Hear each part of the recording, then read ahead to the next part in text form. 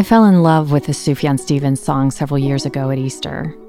I even got everyone at church to learn a choreographed dance and sing the song in one of our services. But that was several years ago, and we were still doing all kinds of crazy things in worship. You know, like meeting together in person. But there's just something about the childlike, simple melody that's so joyful and catchy, and just perfect for spring and Easter time, a feeling of waking up, blinking your eyes, and adjusting to reality. But whatever the music prompts, the lyrics are a soulful examination demanding a response. And in my imagination, it's a response to the resurrection. Will you join the sound? But first, maybe there's a more subtle question. Can you hear it? And will I be a part of what you've made? So many great questions. What will things look like this time next year?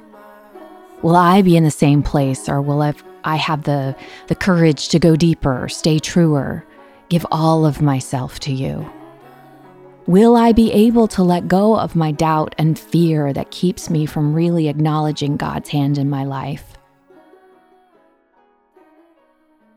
But then there's this deeper question, a challenge to himself, a response to the resurrection. He asks, will I be part of what you've made? Not just will I decide to accept what you've said and mentally assent to belief in your tenets. Rather, he questions, will I be invited to the sound?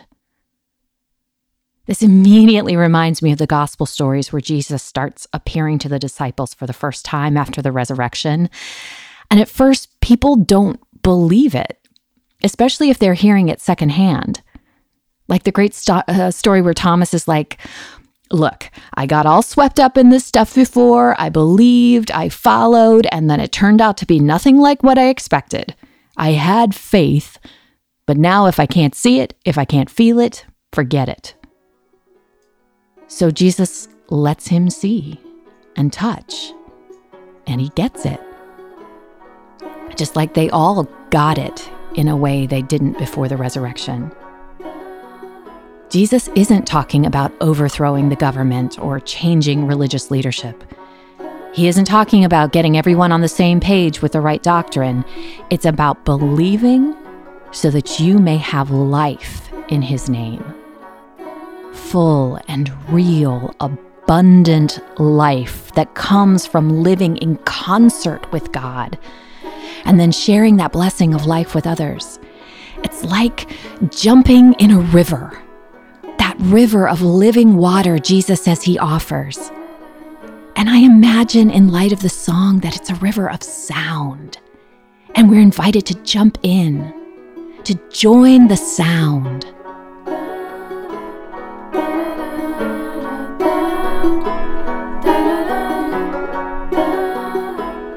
So one day I was walking along the parkway, kind of absorbed in the early spring beauty of everything. The trees budding, birds singing. And I realized as I walked and took all of this in that I felt more aware of God and somehow less aware of myself. And I started thinking about how the Bible says that the trees and rocks will cry out and worship God, even if we don't.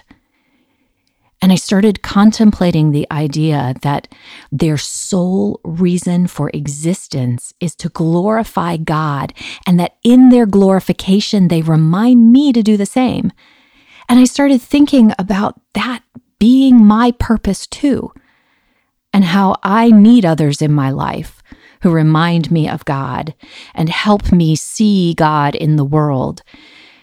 And then it became really challenging as I started to think that that must be my purpose too, and that I actually have a responsibility to you and to everyone I meet to join in this clapping and praising of trees and rocks, just like the song, to join in the sound. And I'm throwing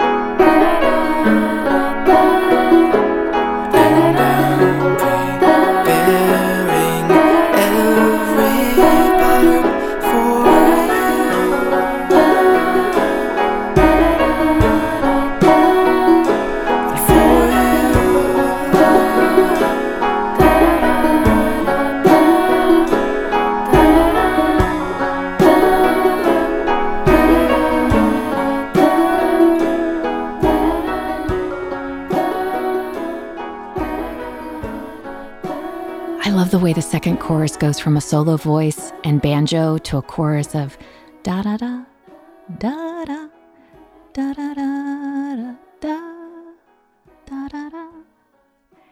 And I imagine they're the trees and the hills singing. And for the first time, the singer notices this chorus of the natural world making a band, a parade, worshiping God with their very being. They have no doubt, no questioning, no time when worship starts or ends. It's why they were created. Their very existence is a testimony to God's glory. There is no ambivalence. Simply to exist is to worship God. And the singer is wooed by this way of being, by the desire to let go of his own doubt and fear and surrender every part to God. The joy of the simple chorus singing behind him builds, and then, after the words of the song are over, the singer's voice faintly joins in the chorus. He joins the sound. I think this simple song is deceptively brilliant. Hidden in the childlike melody and simple lyrics is a profound call to Christians to worship God with our whole being. Maybe there's a lesson and some freedom here for us in our current situation. The fact that we designate only a particular time on Sunday as worship indicates that we're not always aware of what that word means or what God requires of us. Worshiping God is giving adoration, reverence, devotion. The scriptures indicate that rocks and trees do this by existing, and that we are commanded to do it too, not just once a week when we sing, but with every breath we take. We Christians believe that God is worthy of worship. But I wonder how many of us are secretly uncomfortable with this idea that it is our sole reason for existence. I often find myself preferring to believe that God exists in order to help me with my life, to make it easier or make me feel better. God exists because I need someone to call on in times of need. Yet if this is the case, the atheists are right. That kind of faith is a fantasy of sorts. In that faith, I'm fashioning a God to fill my needs, rather than worshiping a God who fashioned me. Instead, this Easter, let's think of worship as joining the sound, adding our voices to the chorus of song already sung by every form of life that's in perfect harmony with God. Like the trees and the rocks and the birds who worship God simply by being, just as intended, we can surrender our being to worship of God. Let's try to imagine what our lives might be like if we were fully as God intended and embrace an idea of whole life worship, learning to see our everyday common world through the lens of the transcendent, submitting ourselves to making every act an act of worship, to be fully immersed in God's glory, to respond to the gift and miracle of the resurrection by joining in the sound.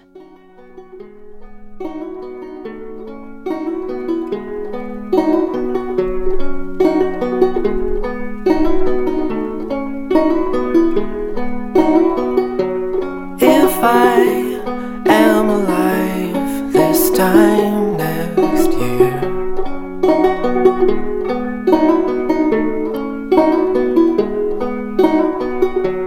will I have arrived in time to share?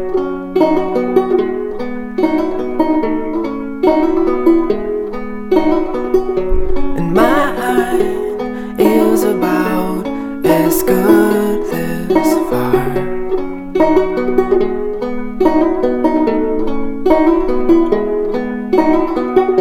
And I'm still applied to what you are.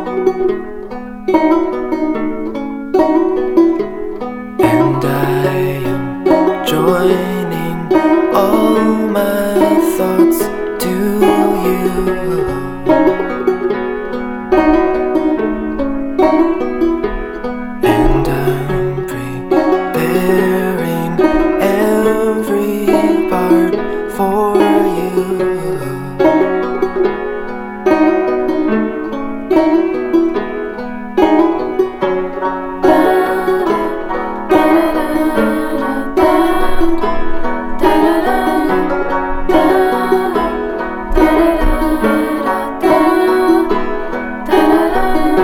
And I heard from the trees a great parade.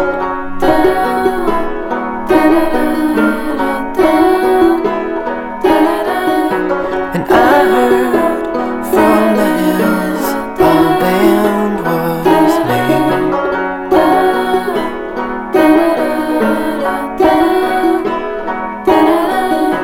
And will I be invited to the sound?